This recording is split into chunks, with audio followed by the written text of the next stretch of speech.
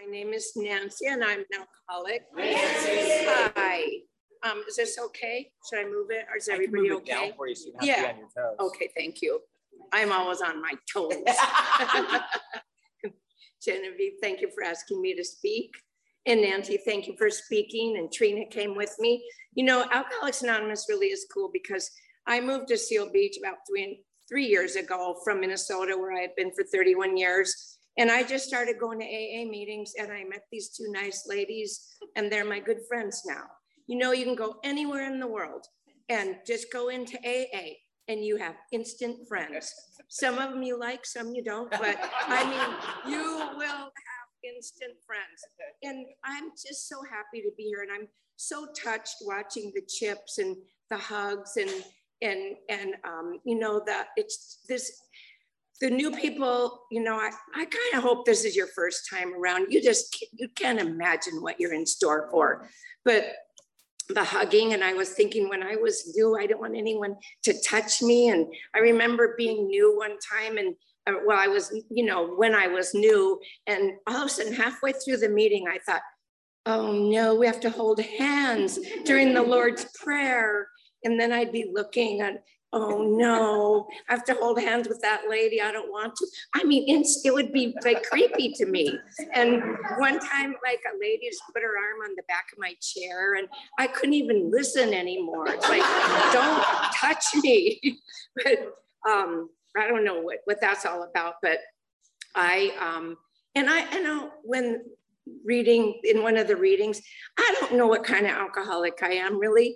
I got sober in 1971, and that's a long time ago. However, I'm an alcoholic, and I'm still an alcoholic, and I still need to be here. I cannot leave. I don't want to leave.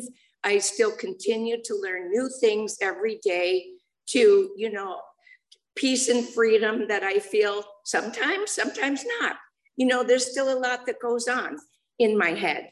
And that's not good. That's why I'm here. That's why I'm still really active in Alcoholics Anonymous. I love it. But I grew up in the San Fernando Valley. I was born in Los Angeles, and I used to cruise Van Nuys Boulevard. There's like movies about cruising Van Nuys Boulevard, Bob's Big Boy. That's what we did on Wednesday night, in and out, in and out, in and out, drinking. But I have 6 brothers and sisters, 2 older brothers, 3 younger brothers, and my sister's the youngest, and we're all alcoholics. I'm not saying, I mean, they say they're alcoholics. My father died of alcoholism.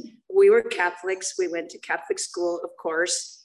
And it was kind of hard to get alcohol in my house because so many alcoholics. And one time, I mean, my father had a built-in beer keg. I mean, my father went to work, and, you know, we went to school and we tried to be sort of normal. But my father had a built-in beer keg, and in the extra refrigerator we had in the garage.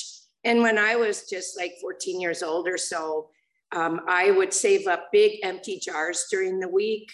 And then I would sneak into the garage and fill them with beer and put the beer in my closet. I didn't care that it was warm and flat when I drank it, you know, but I just started drinking when I was like that age. And here's the thing that I have come to realize in Alcoholics Anonymous. I could not live without alcohol. So just about every single day I had alcohol or something. And when I quit drinking, you know, it took me, I was in for like a rude awakening. I didn't know how to act. I didn't know how to think. I didn't know how to feel. I didn't know what I was supposed to do. I'm a grown up. I was about 26, 27 years old, 26, I think, when I got sober. I was a wife and a mother. I had these 3 little boys. I was ill-equipped to live life. I had no clue how to do all of this. So my whole life, I depended on alcohol. I didn't know what it was doing for me. It's only like when I look back, and I know in high school, I know it was I knew I had to give a speech. And so I had a little flask Well, it was not little, like this was in the olden days, but it was supposed to look like a transistor radio in a leather case with those knobs on the side, right? It was like big. And my alcohol was inside the leather case. And so I went and drank before I got called on to give my speech. And I gave a really good speech and I was pounding on the podium. So, alcohol gave me courage and it just got me through my life until the day came when I had to quit drinking. But so it was kind of wild growing up in my family. And one time I know I went to the kitchen cupboard, nobody was around. And there was a big bottle of vodka up there. And I looked around, nobody was around. And I got it down and I opened it up and I took a big drink and it was pure water already. Somebody it was hard to get alcohol in my house and when you're young. But I had babysitting jobs and I took whatever I wanted out of people's houses and I took their alcohol and anything else that appealed to me. And I paid hitchhikers to buy alcohol for me and things like that. So, it's only when I got sober that I'm able to look back and kind of piece it together, And my brothers and I were wild. They were the two older ones and myself. And we would get in terrible fights. And when my parents tried to go out on, for the evening and they took one car and that left one car at home. And all three of us had a key made to that car. And we would just fight over, and I didn't even have a license. I don't think they did either, but we would take the car. And one time I got in the car and I drove away and it was making this horrible noise. And one of them had already dropped the transmission and just left it there. So I just backed it up and left it there for the next person too. But we would get in big fights, things would be broken. My parents would come home. The police would always be at our house. And, but we all went to Catholic school and the police doubled as coaches at our school. So they knew my family and they would kind of keep us out of trouble. But my poor parents really put up with a lot. My dad was an alcoholic. He died when he was 53 years old. And I was really so fortunate because I was already in AA for 6 months when my father died.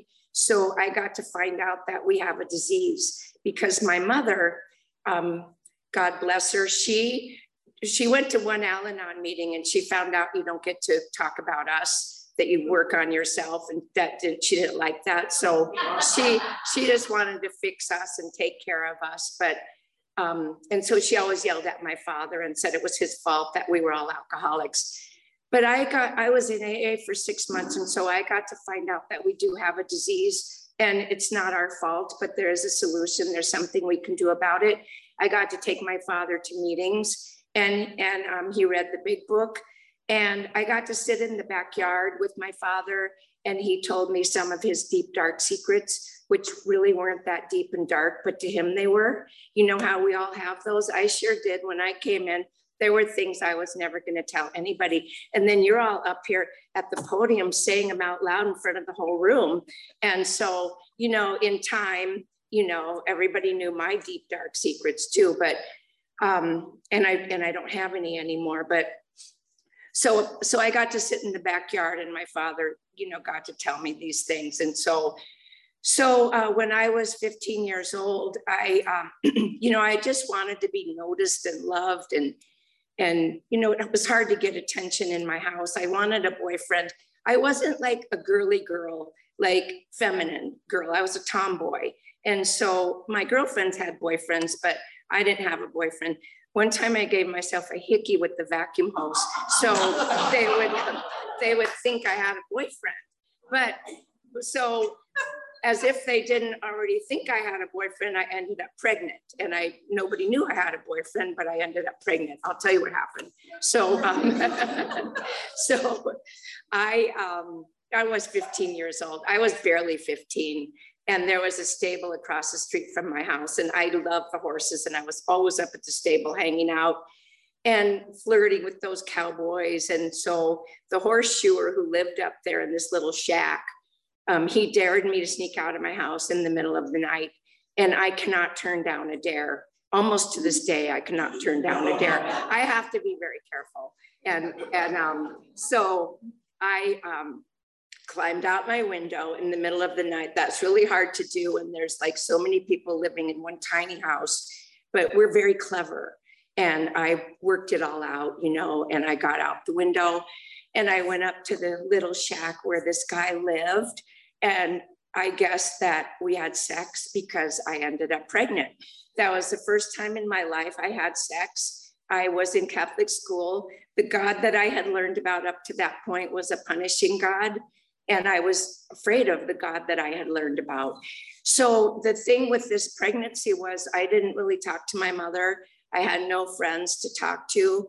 And I just wished it would go away. I used to go to Pacific Ocean Park and ride on the roller coaster and hope that this thing would go away. And eventually my parents, I knew that they found out, they suspected. So I ran away from home for a couple of days. And then I went back and faced the music and they, I want to keep this up here. So, and they, listen, this was back in 1960. And this was very bad in 1960. And it was very bad when it just didn't happen. And I was in Catholic school. And so they sent me away to live with somebody, a family, and that I didn't know. And they were ashamed and it was a disgrace to my family. And so they just shipped me off right away to go away and have this baby and give him up for adoption. And then I came back eventually and I went to a different high school. And right away I found the people that drank like I did at this other high school. And in that high school I went to, there were like different groups of people. Some of the girls ratted their hair real big and put bobby pins in their hair. And the other ones had like long, blonde, pretty hair, and they wore a certain kind of clothes. So one week I would do the hair thing and try to fit in with that group. I was just always trying to fit in with some group because I never felt like I did fit in. So I did find the people who drank like I did. And I always got in trouble because people dared me to do things and I had to do them. And in my high school annual that I still have, it says to Crazy Nancy, don't drink too much over the summer. And people would call me crazy and I think I like that. So hello, it's time for take your laundry out or something. I don't know, the alarm, but you know, I got off on that to Crazy Nancy. So I acted more crazy because I liked it. And so when it came time for high school graduation, I wasn't allowed to, and I didn't get good grades either. I really didn't care at all. My friends did my test papers for me and things like that, but I wasn't allowed to do any of the functions that the seniors did. And my friends Carol and Paul and I sat behind a gas station that night. I was in my mother's 59 Chevy. It's a big 50 white Chevy with big fins, you know, and we just had pints of vodka and we just sat back behind the gas station and drank and probably made fun of the kids that were graduating because, you know, we're cool behind the gas station, right? So then I went home, I was very drunk and I was throwing up on myself all the way home. And I really, you know, from that time on, I just wandered through life, I believe, never having any direction or guidance or goals or anything. I just, whatever came in front of me, I did it and always drank until I came here. So as I said, I came here and I had a husband and 3 little boys. I got a job in a dental office after high school. I was the dental assistant, the bookkeeper, the cleaner, x-ray person, whatever. And I did everything and I did so much work that I thought that I should get more money. But I was afraid to ask the dentist to pay me more money because that's a hard question to ask anybody. Could I have a raise?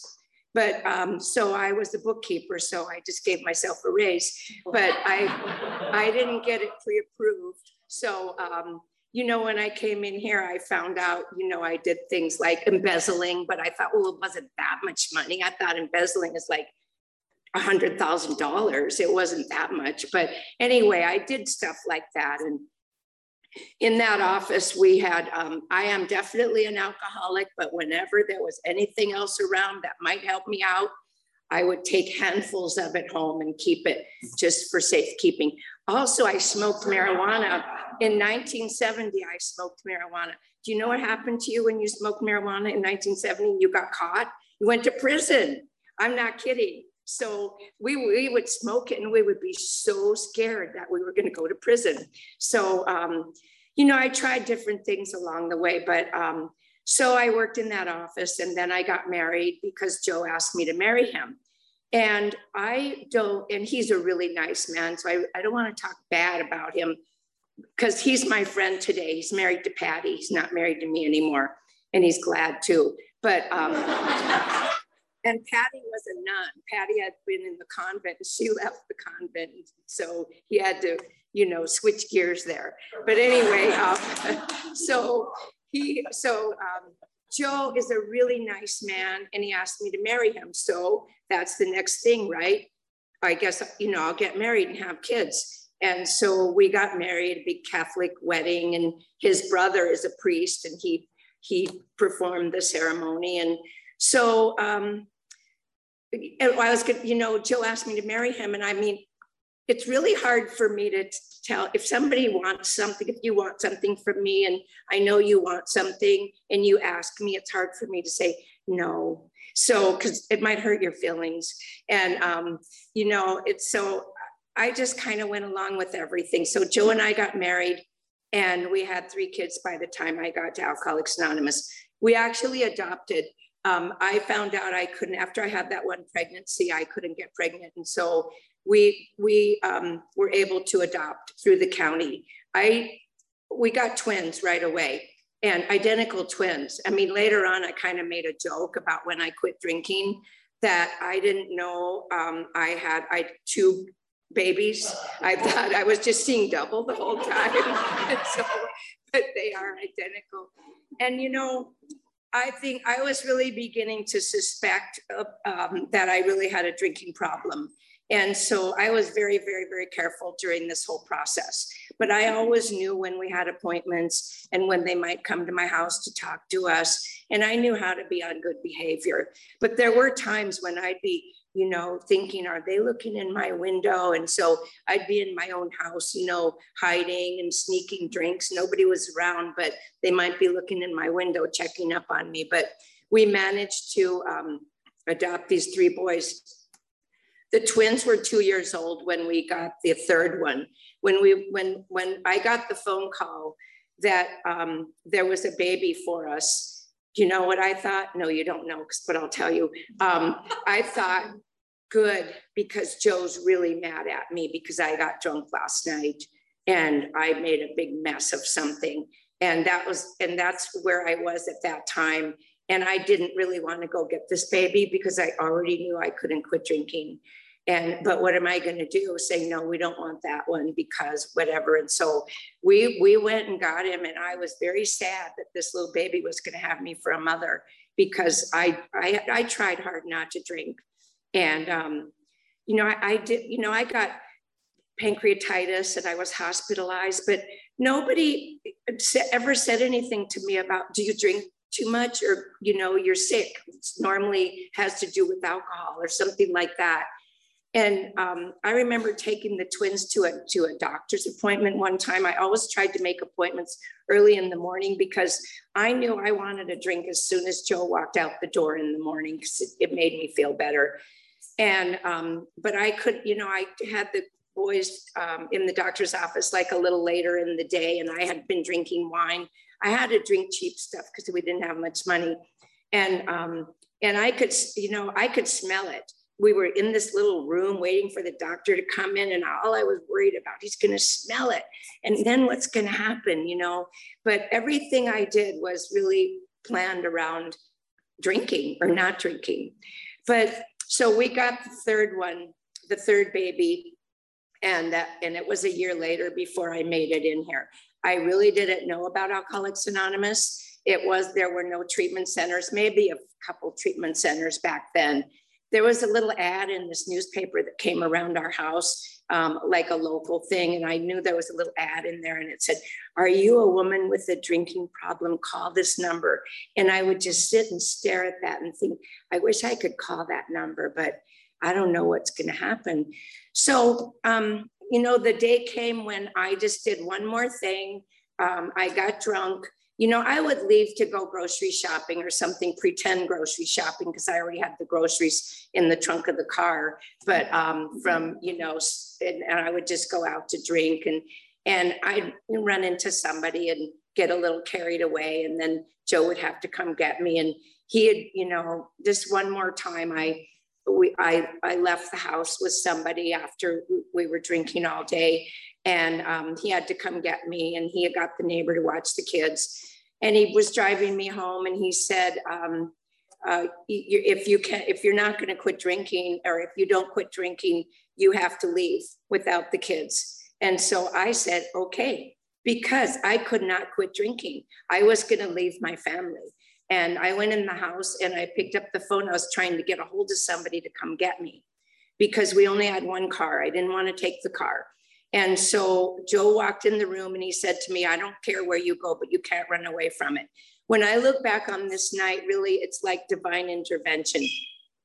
I mentioned before that, you know, I had this God that I was afraid of, and that's no longer the God that I have in my life now. And I look back on that night, and that there was definitely a God, a higher power, whatever you are comfortable calling it, that intervened. And Joe said that, I don't care where you go, you can't run away from it. And I hung up the phone and I called his brother, the Catholic priest. He lived in Pennsylvania. I lived in California. We didn't have cell phones, and he happened to be home.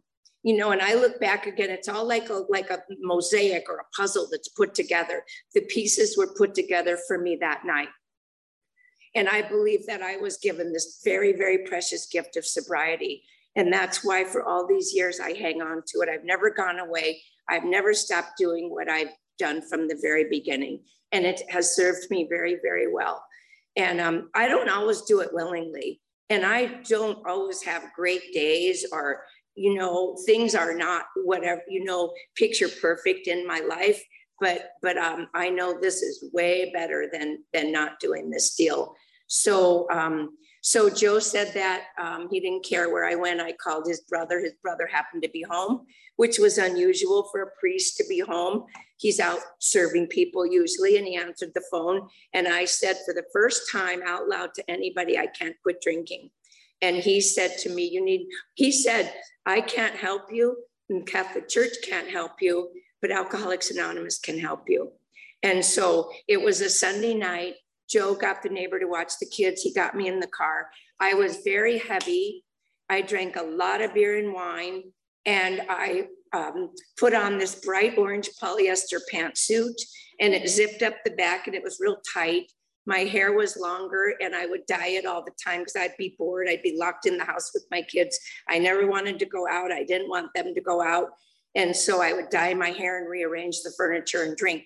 And so, but if you touched my hair, it would break off. And my face was always blotchy. I threw up a lot. I had broken blood vessels in my eyes quite a bit. I couldn't stop once I started. But so Joe got me in the car. He got the neighbor to watch the kids, and we started off to find this AA meeting. And it's luckily for me, or maybe part of this big plan, it started at 8:30 and it ended at 10. And so we got there a little bit before 10. And on the way there, I was telling Joe that I was going to jump out of the car. I said, take me home. You know, what are these people going to do? Are they going to chain me up? Are they going to stay with me 24 hours a day? I can't quit drinking. Take me home. I'll go tomorrow. And he just started going faster. And he got me to the meeting. We came in the back door, folding chairs just like this, sat down. And I know now, I mean, somebody turned around and saw me, and the orange thing that just came in that smells of alcohol quite a bit. And they were nudging each other. And then the meeting was over like a minute later, and they all came. There were like 30 people, and they all came crowded around me, and they had here's some literature, here's some coffee, here's my phone number. And I started throwing up, which I did all the time. And so I got some of them on their feet, and you know what? They didn't really care. They were happy. They hadn't had a newcomer in a long time, and they were happy. So I ran out to the parking lot. They all came out to the parking lot. They stood around me. It's like they were singing or they were happy. And I couldn't stop once I started. So that night, these two ladies said, did I want to stay and talk to them? And I didn't want to stay. I was afraid. And I don't know what I was afraid of, but I went home. The next day, I was just sitting in my living room, staring at the wall. I probably had the boys locked in their bedroom, which I did. You know, that's what I ended up doing quite often. I put a lock on their bedroom door because they wanted to go outside and play. And I had been drinking and I didn't want people to smell it.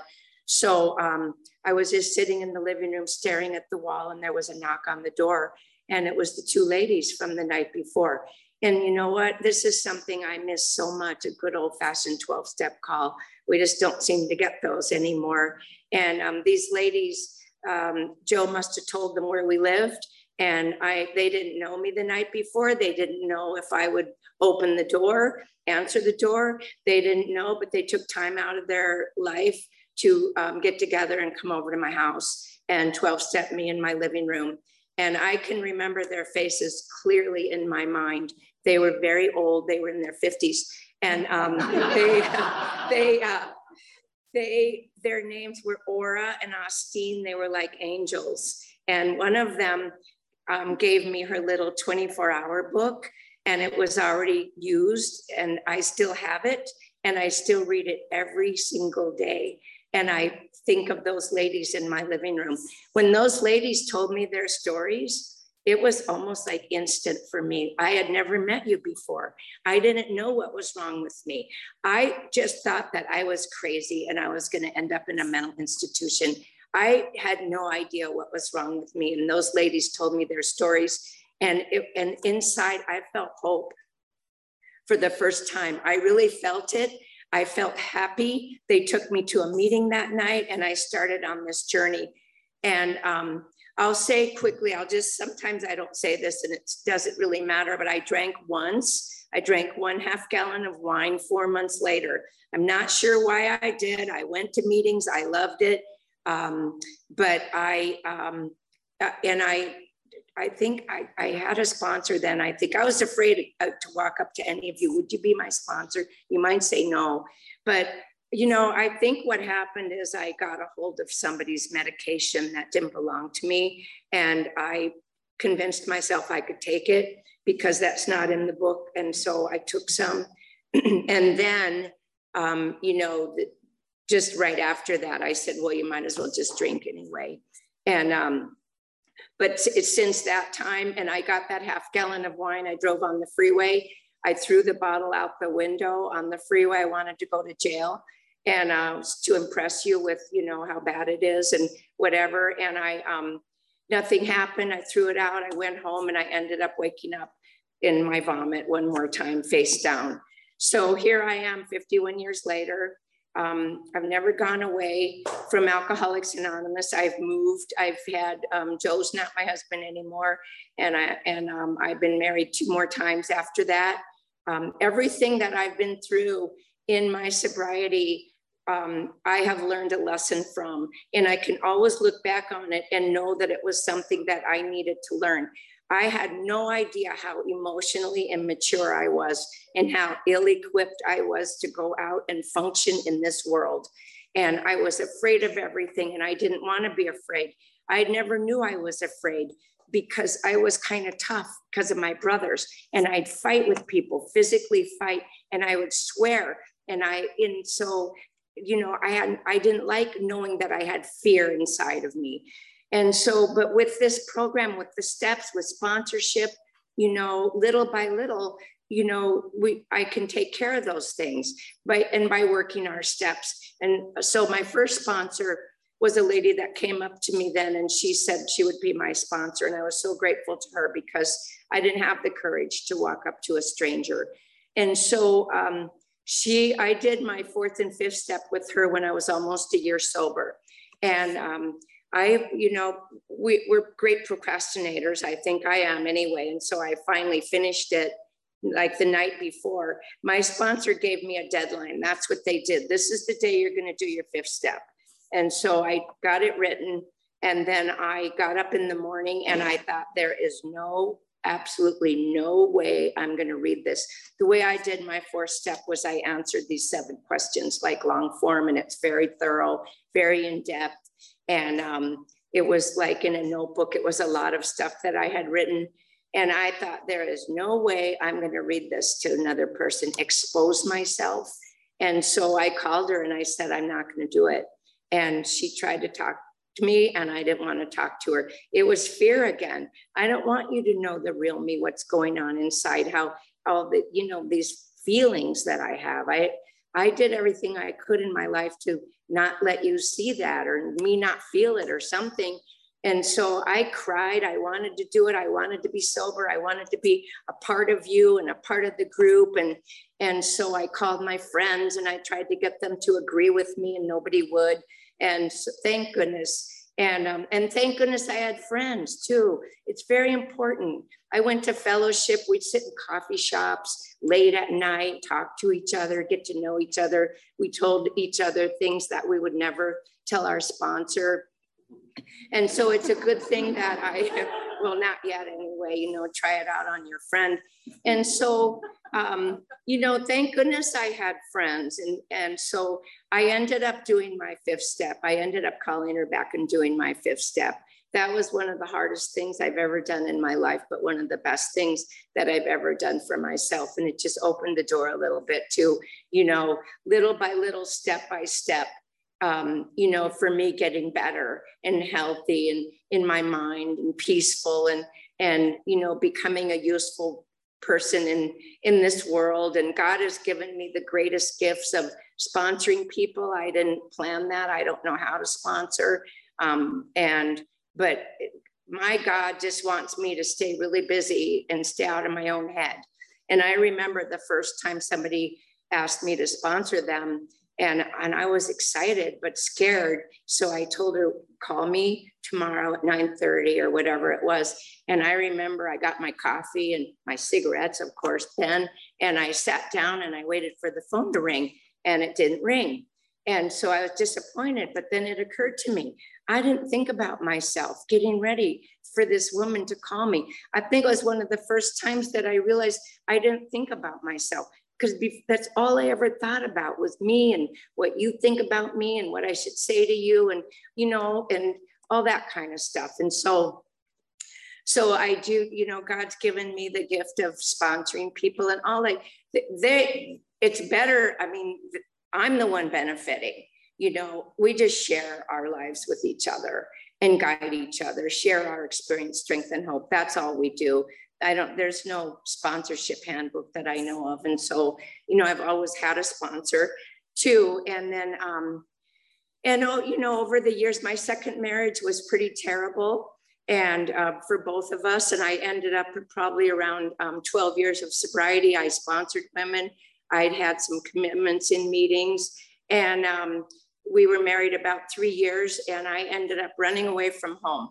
The kids had gone to live with their dad. We agreed he really wanted them, he and his wife, and that's a whole different thing. But I tried to make that marriage work and to fix him and make him happy. And I almost lost my mind at 12 years of sobriety, really. And I bought a one-way ticket to Hawaii. 2 of my brothers were living in Hawaii. So if you're gonna have a breakdown, go there, it's real pretty. And so, but I went and I got off the plane, and where did I go? Alcoholics Anonymous. I met all the alcoholic people in Hawaii, and I got involved, and I did a lot of writing.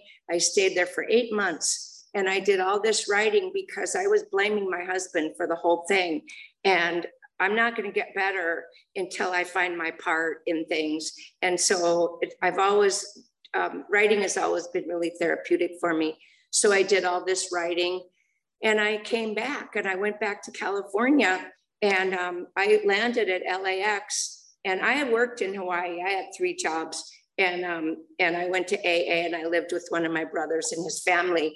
But I got off the plane at LAX, and I had $5 in my wallet, and I had no car. So I became homeless after I got sober. I had no place to go. And I had, because we were getting a divorce, I had $5, no car. And I had to learn how to accept help from people. That was really, really hard for me, that people offered to have me come and stay with them. And I really didn't want to do it. I'm uncomfortable. I didn't just get comfortable overnight. I'm still not comfortable a lot of the time, but I can work through it now and recognize it and all that kind of stuff. But so I, little by little had to get my life together and get a job and get a car and get going again. And the thing was, though, I had these good friends that I had, known my whole sobriety. And when I was standing there with $5, I thought, what have you done? You fell into a big black hole again, Nancy. You're always messing up. Look at your friends. They're not, they're working in law offices and they're doing good. And, I can't do that because that's not my path. And I have my own lessons to learn in my sobriety.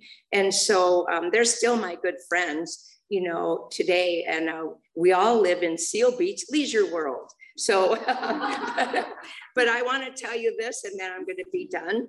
I have to tell you this. I did spend a lot of time over the years comparing myself to others, and I never quite measured up. And I wanted what you had, and I wanted to look like you looked, and I wanted, and not accepting myself as I was and not loving myself as I am. So in 2014, my third husband and my very best husband, Ed, passed away. We had 27 wonderful, sober, happy, funny years together. We were living in Minnesota. And, but about a year after he passed away, I opened my mail one day and there was a letter in the mail with the return address from a man's name that I did not know. And I opened the letter and started reading it. It said, this letter is about something that happened in November of 1960. And like, my heart is like pounding, like, oh my God, what did I do? And, I don't want to upset you or cause you any pain or anything like that. I want to thank you for what you did and you'd be proud of me and all this stuff. And I didn't get it for a while. Then I finally realized the letter was from the baby that I gave up for adoption. And he was born in 1960 and this is 2014. I get that letter. So the end of that, because I don't want to run over, is that he invited me to email him, call him, whatever, or not. And it was the most beautiful letter. And so we emailed each other for 6 months, and I was in Minnesota and he was actually living in California. But after 6 months, we made a plan. He and his wife were vacationing in Utah and they invited me to join them. And so I prayed about it and I was really scared, but I flew into Utah and I got off the plane and he was at the bottom of the escalator and he had this beautiful bouquet of flowers. And I had a little sterling silver baby rattle I had engraved for him. It said, love your first mom. And it had his sobriety date, his birth date on it. And you know what? So here, but this is the best part. It sticks. I was going down the escalator. I was halfway down and I knew what he looked like by that time. And it occurred to me inside that I didn't make up anything, any story to tell him. I mean, he's my son. And I didn't make up a story about my life. And I didn't, buy any new clothes. I didn't really do anything different. It occurred to me that I really love myself as I am now. And that what a gift. And that's just because of sticking around here and plowing through the hard times. And just, I am who I am. If I want to be you all the time, I feel like I'm not honoring God because God created us. We all have our own things. But anyway, he and I, his mother, the mother he had passed away when he was in his 20s. I'm his mom. We really love each other a lot. He and his wife, my daughter-in-law, were just staying with me last weekend. And like the weekend before they were in town, they actually live in Utah now. And we spend a lot of time together. And could I have ever made this happen? I don't think so. I thought of him over the years and I thought, just leave him alone. He has a mother and a father, leave him alone. So what a gift that was. And so I'm done. And, thank you so much. It's been great being with you tonight. Thanks.